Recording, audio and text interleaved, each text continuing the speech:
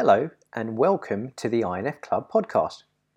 If you're an INFJ or an INFP personality type, this podcast will help you feel better understood, learn more about yourself, and hopefully find some clarity and inspiration as you go on your own personal journey.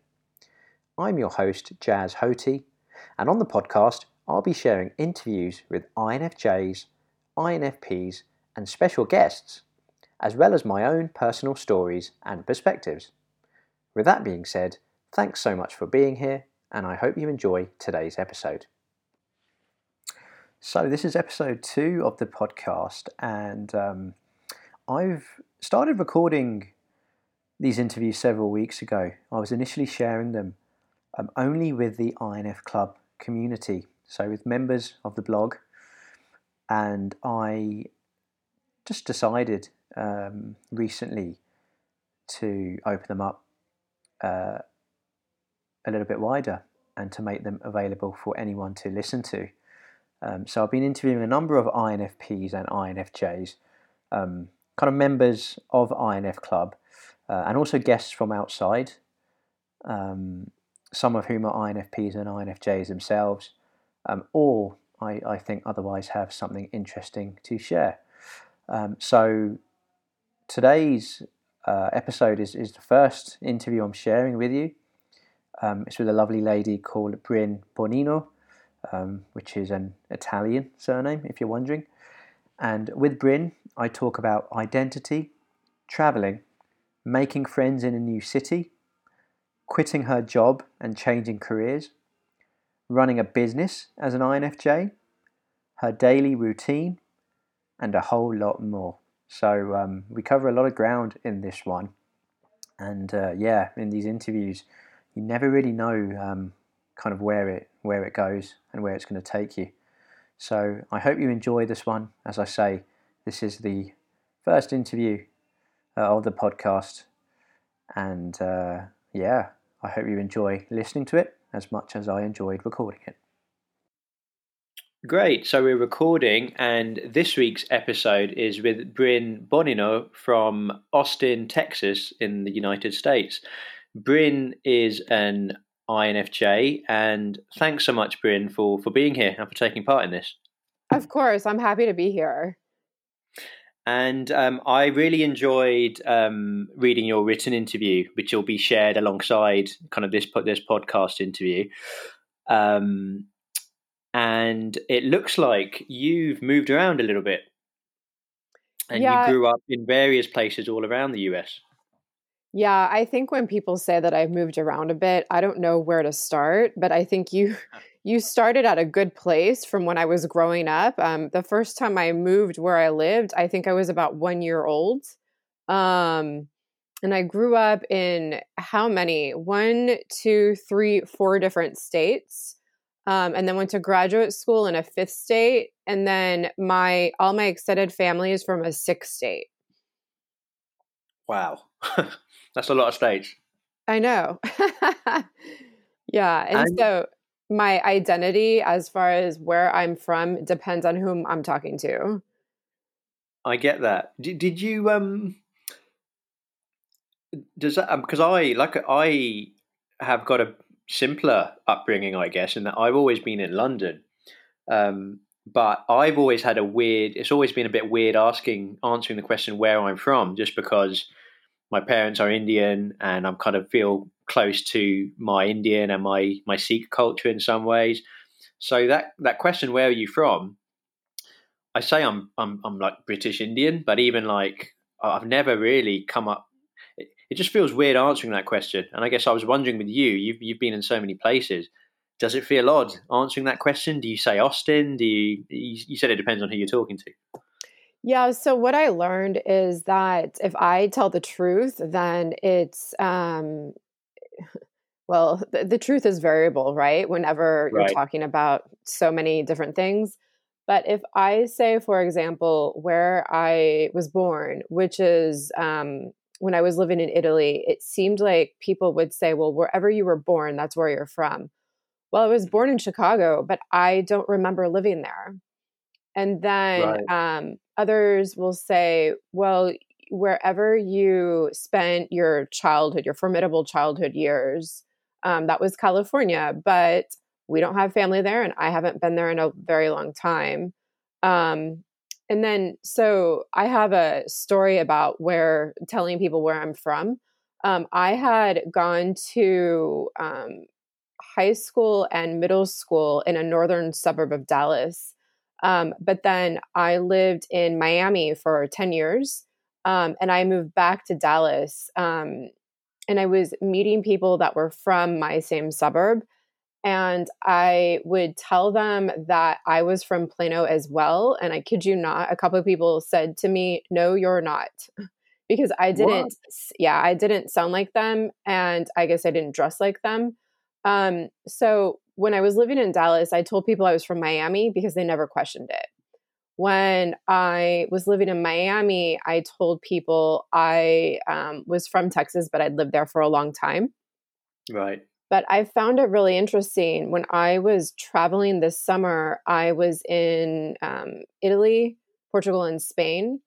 And whereas I was technically from Dallas, but no one, that assertion of being from there was challenged a lot after I lived in Miami. When I was traveling in Spain, Italy, and Portugal, in every single country, people from that very country asked me for directions, which is something In you their do language. if you think that person, yeah, in their language. So Yeah, but they were, it's funny you say that, because I was going to ask, because I've seen you, and I know you've got Italian blood, and I've been to all of those places, and again the same thing happens to me. So I was going to ask you, yeah, do people just assume you're one of the locals, which it sounds like they do. yeah. Yeah, they did, and I thought it was very amusing, and I really liked it. I liked that I was accepted so easily to be one of them. Um, yeah, obviously, when I started speaking, they could tell I wasn't from there, but Right. they accepted me as one of them in first impression, which I really appreciated. Yeah, and those Spanish and Italian cultures, from what I've experienced from being over there, from visiting, um, they are quite just warm, and accepting, and just very friendly. In my experience, more so than perhaps other places that I've been to, even probably in the UK. But yeah, they're particularly warm and very friendly, in my experience, to everyone. So I'm glad that you've experienced the same. I wanted to ask you: do you feel that moving around so much, and it sounds like kind of in kind of childhood and teen years as well, has that shaped you in any way? Do you feel? I'd imagine it must have been interesting moving around, but also um, it can come with its challenges. Having to settle down and make roots somewhere new and make new friends, and like you've already described, perhaps not always feeling included. I wondered if you could talk a bit about that. Yeah, I think that's a really good question. And it's something that I hadn't really reflected on until I got a little bit older and was able to look back on my life experiences. I think that how I stand apart from my friends that have lived in one city, or just maybe a couple cities their entire life, is that for one, I am very happy traveling. And my personality is one that I will figure things out wherever I am. Um, Hmm. I also realize that when I travel by myself, I can make friendly relationships with people that I meet while I'm traveling, to the point that I don't feel alone. And I think that's also something that I stand out from other people as well. I have a couple of friends that have moved to a new city as adults, like in their 30s or early 40s, and they say how it's so hard to make friends and they feel very lonely. Honestly, I don't remember the last time I felt lonely, and I think that's because I um, just growing up, I learned how to make friends, but I also learned how to be comfortable with myself. Right. And how, and this might not be an easy question to answer, how is it you learned to do those things? But I guess you said you had to, but was there, do you remember consciously having to get yourself to speak up? I know you describe yourself as fairly outgoing in the interview. Anyway. Yeah, in the written interview, I said I was fairly outgoing, and I say that's because that's how a lot of people will describe me. I had a recent experience of going to a lot of local small business networking groups because I rather recently started my own small business. And when I was chatting with people and constantly meeting new people in these networking groups, and then pitching my business for 30 seconds. And then I would, at each one of them, I gave a 10-minute talk about what I do. When I talked individually with these people and I told them I was actually an introvert, they didn't believe me.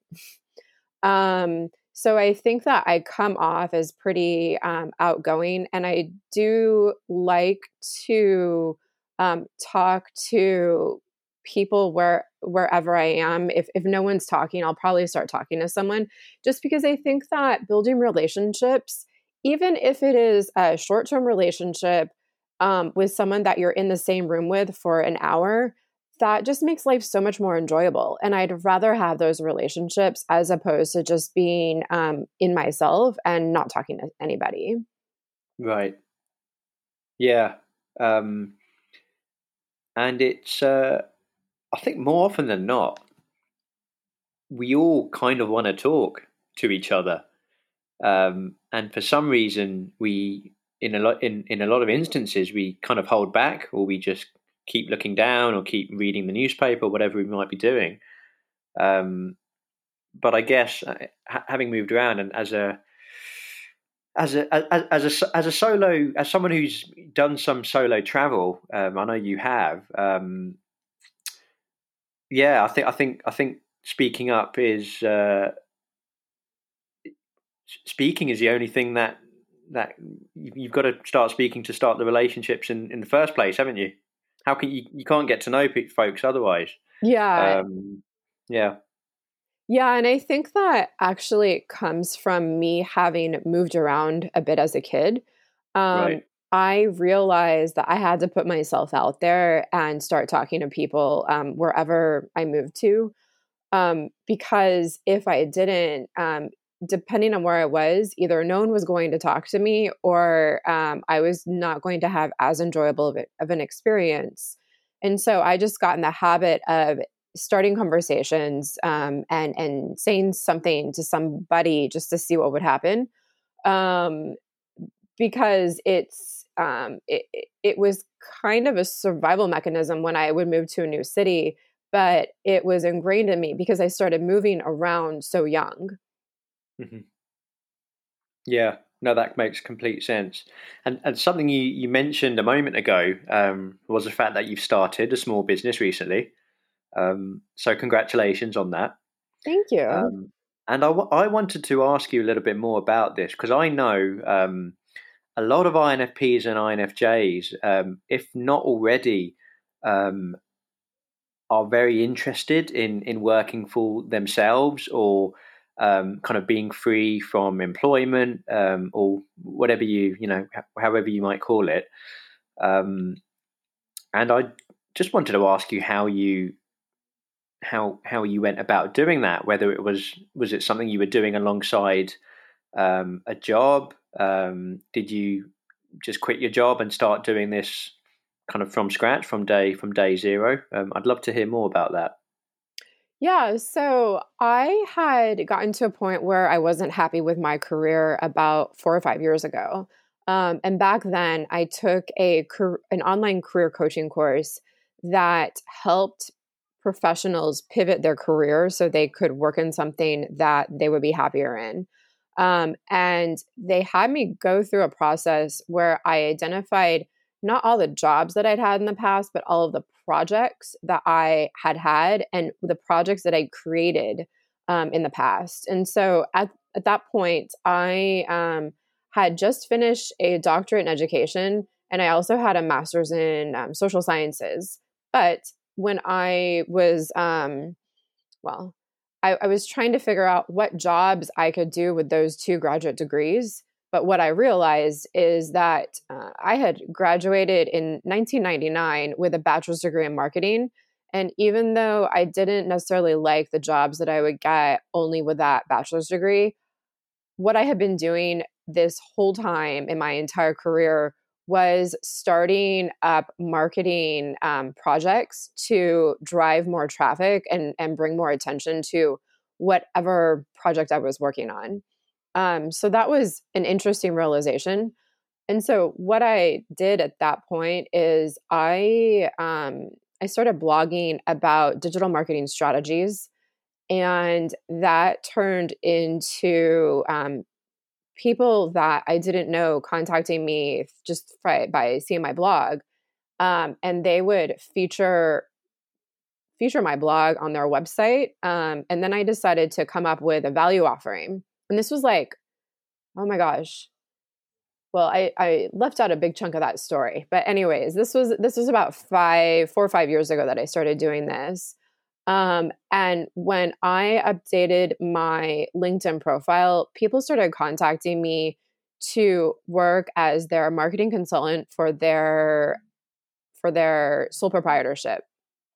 So I did that as a side hustle for 4 years while I was working in my salaried positions, always working in educational administration, either for a large school district or for a private company. And then I got to the point where I just wasn't happy at all with how my career, my salaried career was going. I took a solo trip to, as I mentioned, 3 countries in Europe this past summer, and I kept meeting people that had been in my same position, but years previously, where they had not been happy with their salaried position, and they quit their jobs and went and started their own businesses. And I must have met 12 people that had told me of their stories. I told them what I've been doing and what I wanted to do, and every single one of them said I was ready. And I realized that with my personality, if I didn't push myself some, I wasn't going to do it. So I got back from that trip and I quit my job and I incorporated my business the next day. And what I've been doing for the past 4 to 5 months is I have been figuring out how to get the best qualified customers for my business, and it's been interesting.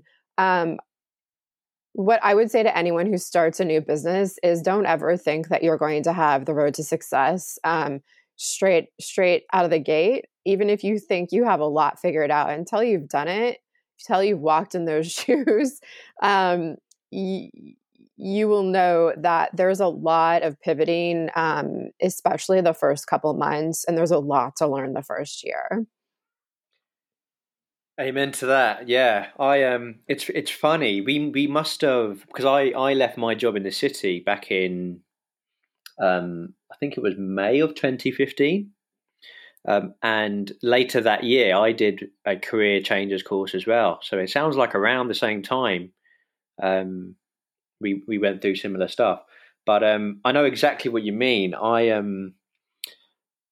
It's been a winding, messy journey, and it continues to be that. And no matter how much you kind of read or hear other stories about it, it's just there's a lot to learn. But also, I was speaking about this with someone else yesterday. The kind of mindset shift and getting used to it just being you. I don't know what it's been like for you, Bryn, but psychologically for me, even just having all this time and being in control of when I wake up, what hours I work, where I work from, I had to get used to a lot of that stuff. I don't know how it was for you. Yeah, so when I was salaried, I was used to waking up at 5:45 or 6 and just rushing out the door. Um, so I could work on the organization's schedule. But then, I kept on doing that when I initially started working for myself.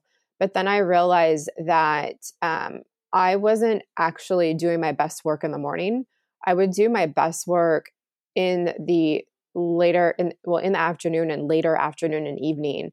And so I just had to give into what my natural circadian rhythms were. And so what I'm doing now, and it seems to be working well, is I'm still waking up around 6 o'clock, but what I was doing to have personal time, which would be taking a walk with my dog and journaling and meditating, I'm doing that in the morning now. So I can start my day what I think is on the right foot. So I take some time in the morning to do things for myself, and then I start working around 10. But then I'll work till about 7:30 or 8 o'clock at night. And that seems to work well for me. And I'm much happier doing that as well. Yeah, it sounds like you're still up pretty early, but I found that I like to kind of get into a groove between about 9:30 and 10 as well.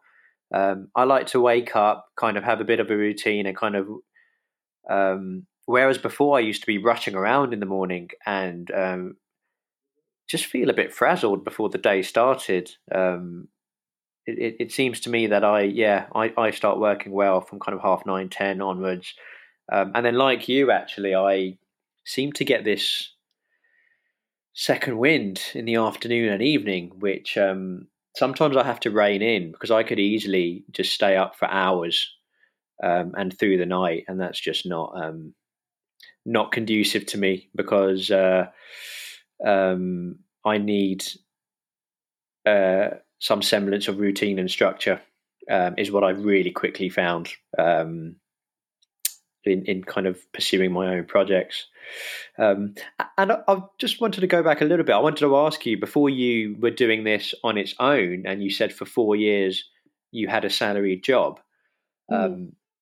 How are you managing that time wise? Was that was it evenings and weekends you were doing that? Energetically, how did it feel to manage it? Because I'm aware that it can be quite intense for us, and I know you're a highly sensitive person as well. Even kind of doing a day job. Um, so yeah, how was the balance for you? I think that's an excellent question. And I like how you brought up that on top of it being a lot of time commitment, I'm also a highly sensitive person. So it would suck my energy. But I don't know what aspect of my personality is why I'll get super impassioned by certain things, and that will give me more energy to keep on going. Right. So I would work, say, 40, 50 hours a week, and unfortunately sometimes spend an hour a day in the car going to and from work. So what I had done is I had set up templates and guides that I could refer to myself. So whenever I had a client that was in a certain situation, I wouldn't have to make everything new. I could refer to a template that I previously created or a guide that I'd created. And so that helped my process to deliver a good product um, despite my being pretty strapped for time. I Hmm. also found that if I could meet either regularly on the phone or on Zoom or in person with whomever I was working with, that relationship would give me enough incentive to keep on working because I really wanted to do a good job for them. Um, Right. in part because I mean, obviously, it's my reputation, but I genuinely liked these people, and I wanted to do a good job for them because I didn't want to give them a bad product and create a sour taste in our relationship.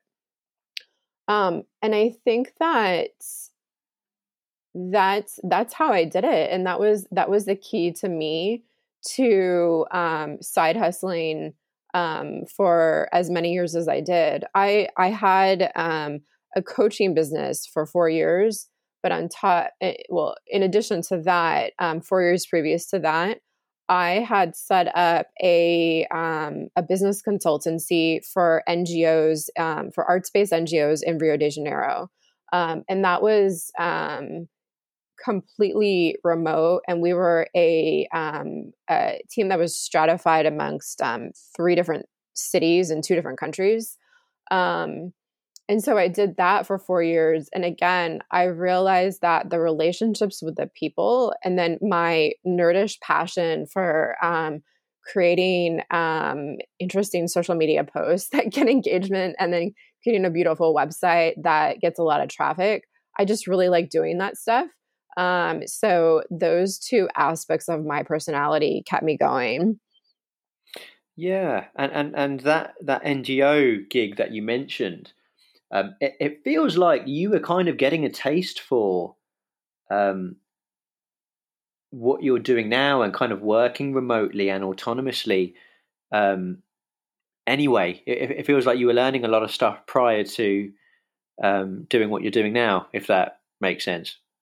Yeah, when I was writing you my answers to your questions before we decided to do this podcast, I realized that if I were to do things over again, looking back on what I've done in the past 10 years, I would not have gotten so much formal education.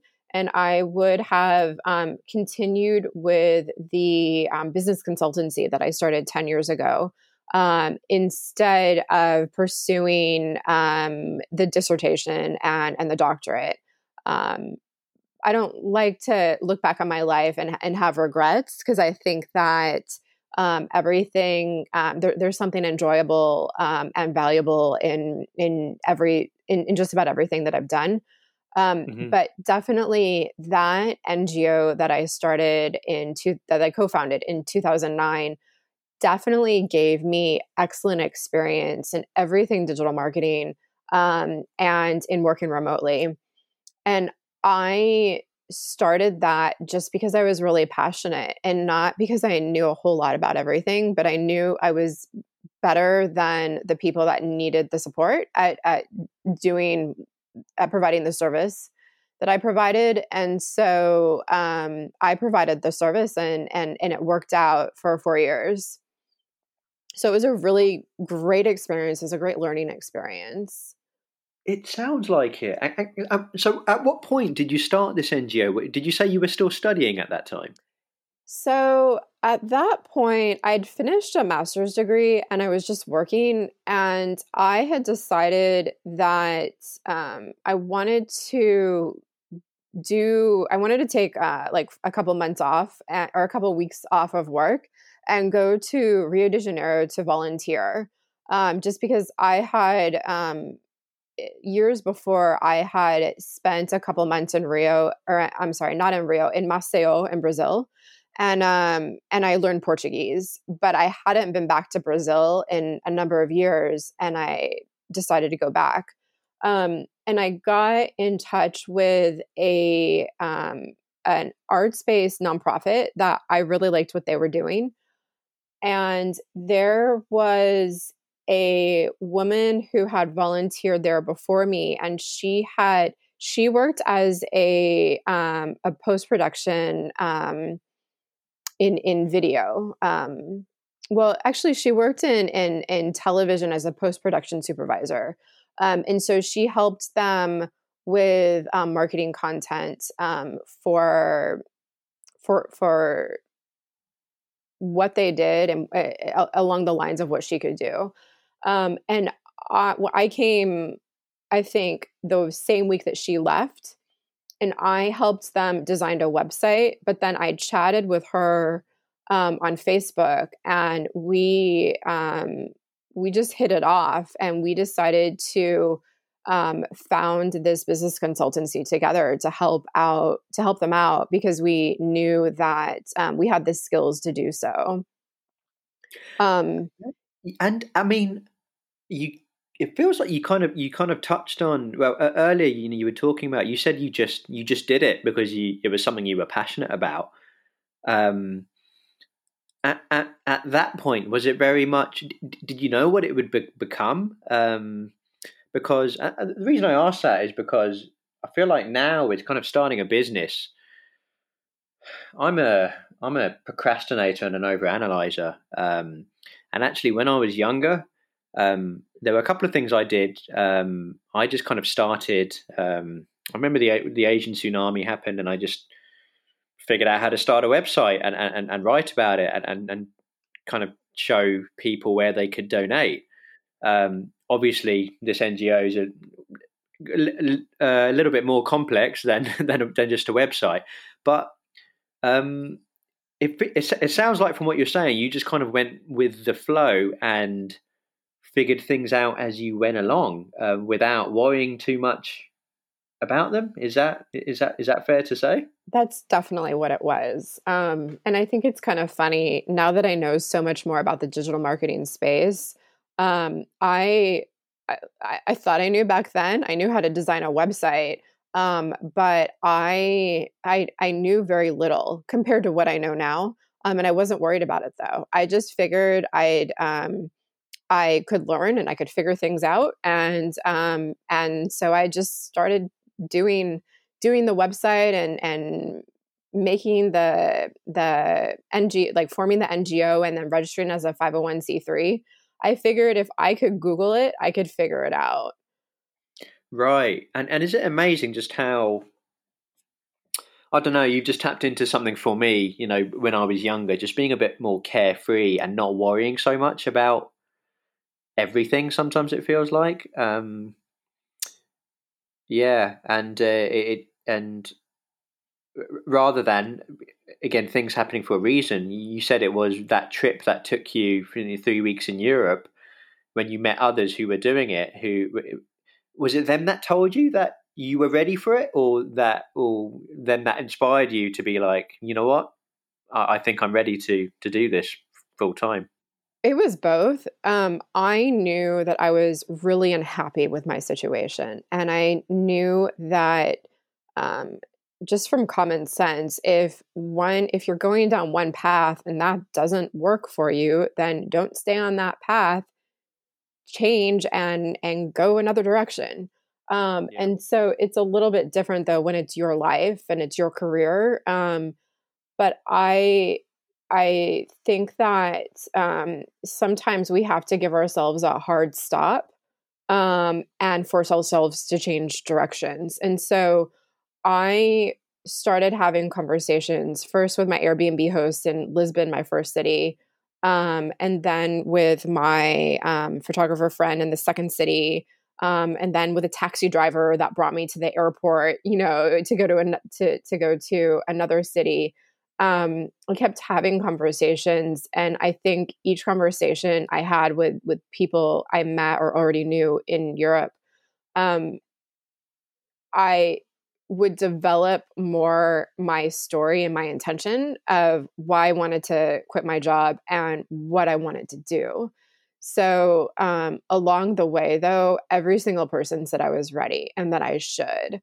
I actually had this taxi driver that brought me to the airport for me to leave Italy and go to Spain.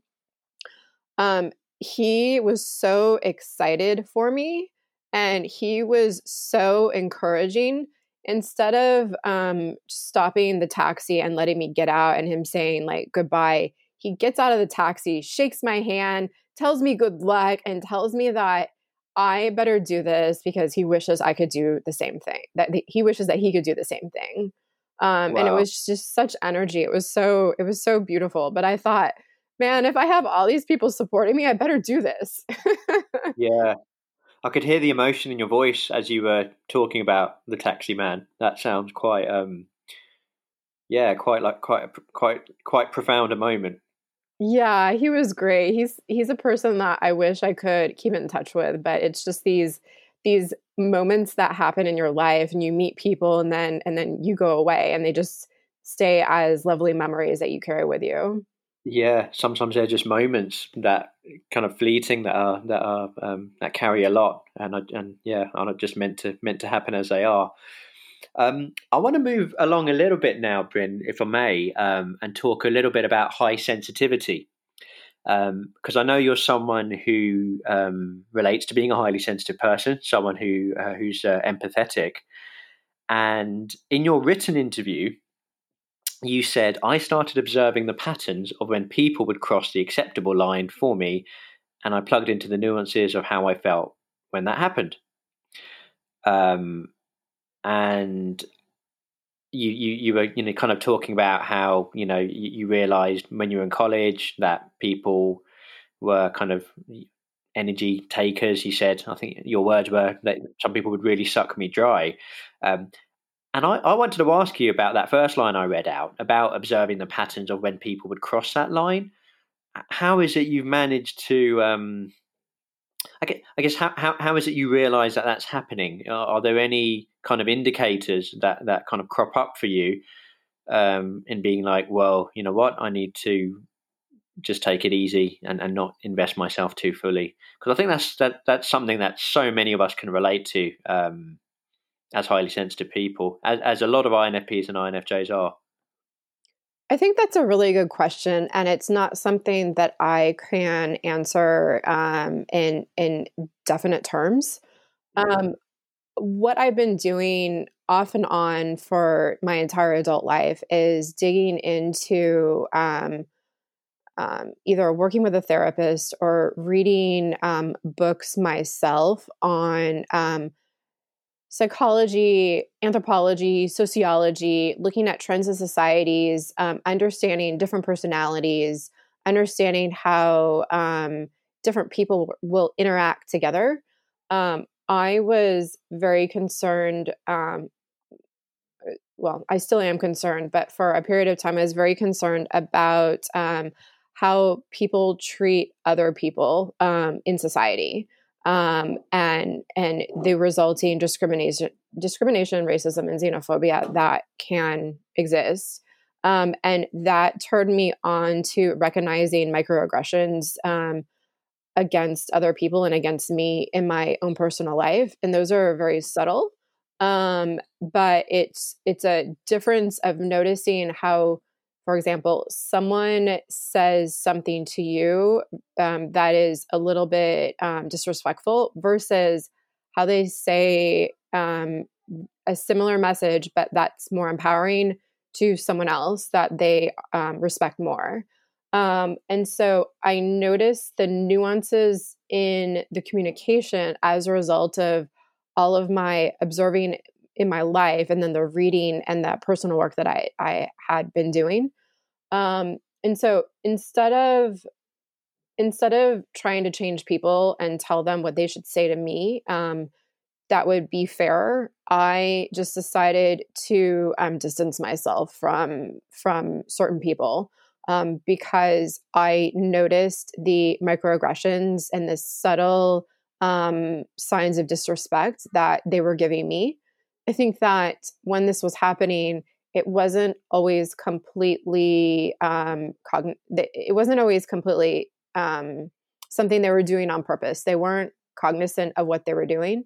But I think it goes to what Elaine Aron says in her book, The Highly Sensitive Person, of how the qualities and characteristics of a highly sensitive person aren't always accepted as desirable in Western societies, but they are in Eastern societies that are quieter and maybe more introspective. And so I think the quieter aspects of me and the analytical and observing aspects of me, some people don't like that. And so that dissatisfaction will come across in their communication with me. Right. Yeah. I understand. I actually you mentioned Elaine Aron's book. I'd recommend that anyone read that. That was actually it was her test online, and then the book that I read that made me realize I was highly sensitive. And I already discovered I was an introvert, but it was when I also discovered that I was highly sensitive too that even more started making sense for me. And I was actually really pleased. I was in a bookstore yesterday. It's called Waterstones. So it's like our equivalent of Foyles, if you like. And I was actually looking in the travel section, but right opposite it was the self-help section, and I actually saw Elaine Aron's book, The Highly Sensitive Person, there, which was great. I've never actually seen that kind of out in like a mainstream bookstore like that. But yeah, no, I'd really encourage that people read that. And I think what you said struck a bit of a tone with me, because I realised that because I am so highly sensitive and in tune with what I'm feeling, whether they realise it or not, certain people or certain conversations can have an impact on me that feels not nice or a bit uncomfortable. And I kind of tend to do the same. I try and best I can let it go or distance myself, or maybe not engage further in that conversation like I might have done even just a couple of years ago. That boundaries and energy and navigating forget relationships, even interactions we might have that are fleeting, I think are so important for us. Yeah, and I think that what you said is you try to let it go, but you are highly sensitive, and you do notice the subtleties in conversation and what's happening around you. I think that it is important to not make other people feel uncomfortable to the point that you're kind of grinding against how they see things and how you see things.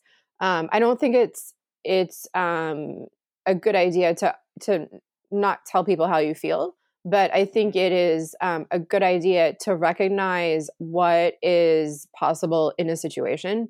So if you can't change how someone talks to you, and it's not that obvious to, say, the rest of the world, then it's a good idea to draw those boundaries so it doesn't affect you so much. But even that being said, it still, being a highly sensitive person, it will still affect you, and you'll remember it and you'll feel it. But I think it's important to recognize, and I don't know how many of the listeners are going to agree with this statement, but I think that a lot of adults walking around, they're still children in their minds. And so it's important to recognize that everyone is doing the best that they can given what they have to work with. Yeah, no, for sure. And you touched on something really important there, in terms of feelings and self-expression. That was something I think I became first aware, was like a thing for me, and something I ought to get better at when I was in therapy. And that's still something I'm working on, and that doesn't come naturally to me. Truly expressing how I really feel in the moment. I know I could do better, and I know that it's really important not to, because what I found is these, if holding too much stuff in and actually not, like, not being aggressive, but actually just holding your own a bit, and maybe saying to the other person, actually, what you've said in this way has made me feel like this, for example. I think it's so important because I don't know. It feels like for me, I've over the years, I let things build up inside of me and was let myself be taken advantage of. So I just wanted to pick up on that point specifically because it resonated. Yeah, I think for me as well, and I think for a lot of people, it's difficult to pinpoint exactly what you're feeling in any given moment and exactly why. Right. But Yeah. what my therapist said to me is don't worry about it so much because there's always another knucklehead you can practice with. Um, and I'm so glad that he said that because it was funny and it's something that I'll always remember, that there's always another opportunity to practice clear communication just about every day. Yeah, absolutely. Yeah, all of this is stuff that are works in progress and never quite done, if that makes sense. We're coming to the end now, Bryn. That's flown by as I thought it would. I wanted to talk to you about meditation and journaling because I think one of the questions towards the end was what advice might you give for other INFPs and Js, and you mentioned both of those things. Do you practice both of those things currently? Yeah. So the journaling came in at the beginning of 2019. A neighbor gave me the book The Artist Way as a gift. And she had done it a couple times herself, and she basically said, "You need this, and I think you'll like it." And so I read by myself the first 2 chapters and did the activities. And I honestly couldn't do the whole book by myself. But what I was able to institute the beginning of last year was journaling every morning, doing the morning pages and writing 3 pages of whatever came to my mind when I first woke up in the morning. And so I do that. And then I also have been meditating. I'll go through periods of where I meditate regularly, and I've been doing that off and on for probably about 20 years. I find that it helps me get on the right foot in the morning, but it also accumulates to where I can find peace more easily no matter what is going on around me. And then going back to what we were just talking about, I can also identify my feelings and the cause of my feelings more easily if I'm meditating regularly. And I don't think meditation is easy at all. So I use the Calm app to give me guided meditations. So I do that most mornings for like 10 minutes as well. Yeah, that's actually. I'll be honest. I've fallen out of practice with it, but Calm is the one I use as well. I think I think I've got a. I think I paid for the year. And it will take me up to the end of this year because I did that fairly recently. But yeah, I've used Headspace in the past. But yeah, these apps are great, and people tend to respond quite differently to meditation, and some find it easier than others. But it's definitely helped me in lots of ways. As has something I have been doing is the morning pages. Sometimes I don't do it in the morning. Sometimes I do it towards the end of the day. Okay. But that really helps me, yeah, just to let out. And at the end of the day is quite nice because I can sometimes find that just from whatever I've been doing or working on, or even conversations I've had, there's stuff for me to process, and it just helps me get some of that out and quiet my mind a little bit before my head hits the pillow. Yeah. So did you do The Artist Way as well? You know what? I've not actually done that. I, funnily enough, bought that book from my mum a few months back, and yeah, no, I think at some point I probably will do it, but I haven't as yet. Would you recommend it? I've heard good things. Yeah. So what I ended up doing is I Googled Artist Way groups in Austin, Texas, and I found a woman who hosted a group of 7 women in an apartment in downtown Austin to actually do all of the activities together. And kind of, we were accountability partners for each other. And I loved the experience as far as sharing with these other people my experiences reading and doing all the activities. And I think that it really helped me identify my goals of what I want to do, not just this year, but what I want to be known for in my life. But one of the activities that she has you do, I think in 2 separate weeks, is read your morning pages and identify any patterns or any pending to-dos. And I thought it was interesting how boring my morning pages were. um, Normally, I just write them, and then I actually, once I finish the journal, I shred them. But reading again my morning pages, I realized that they're really beneficial to me. But if I look at what I'm writing about, it's a bunch of just mundaneness, and a lot of stuff of like what happened and conversations I had and what I have to do. Yeah, really interesting. I've actually got half an eye on. There's something called the Gathering of the Creatives, which I think has been running every year by an INFJ called Jacob Nordby. It's in Santa Fe in September, and the I think the headline speaker is always Julia Cameron. Oh, really? Yeah, Okay. absolutely. If you're interested, I can send you the link. Yeah, I love that. I was fortunate to interview Jacob recently, and yeah, a friend of mine, Lauren, has recommended it, and I really want to go to it this year. But yeah, I'll share that link with you. Okay, For sure. yeah, I'd really appreciate that. No worries.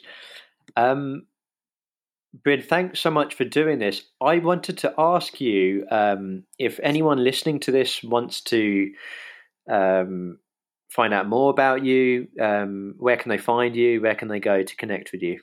The best place to find out about me and to find all of my social media is by going to brynelizabeth.co.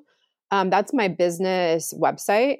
But at the bottom, you'll see all of my my contact information, my email, my phone number, and my social media links. Perfect. Well, thanks once again for taking part in this. It's been really good fun. Thank you so much. I really enjoyed the conversation, and thank you for giving me this opportunity to be on your podcast. Thank you for listening to today's episode.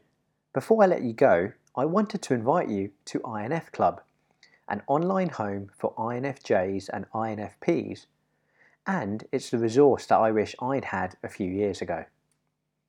INF Club is a place where you can find resources in the form of written, audio, and video content to help you go even deeper on your journey of self-discovery and personal growth, and in the company of others who are just like you. You can sign up for free as a subscriber, or you can join as a supporter, where you'll receive additional benefits, including access to even more content and to a community of INFJs and INFPs all around the world. So, wherever you are, just head over to www.infclub.net and you'll be able to dive right in. With that being said, thanks so much for listening today, and I'll see you next time.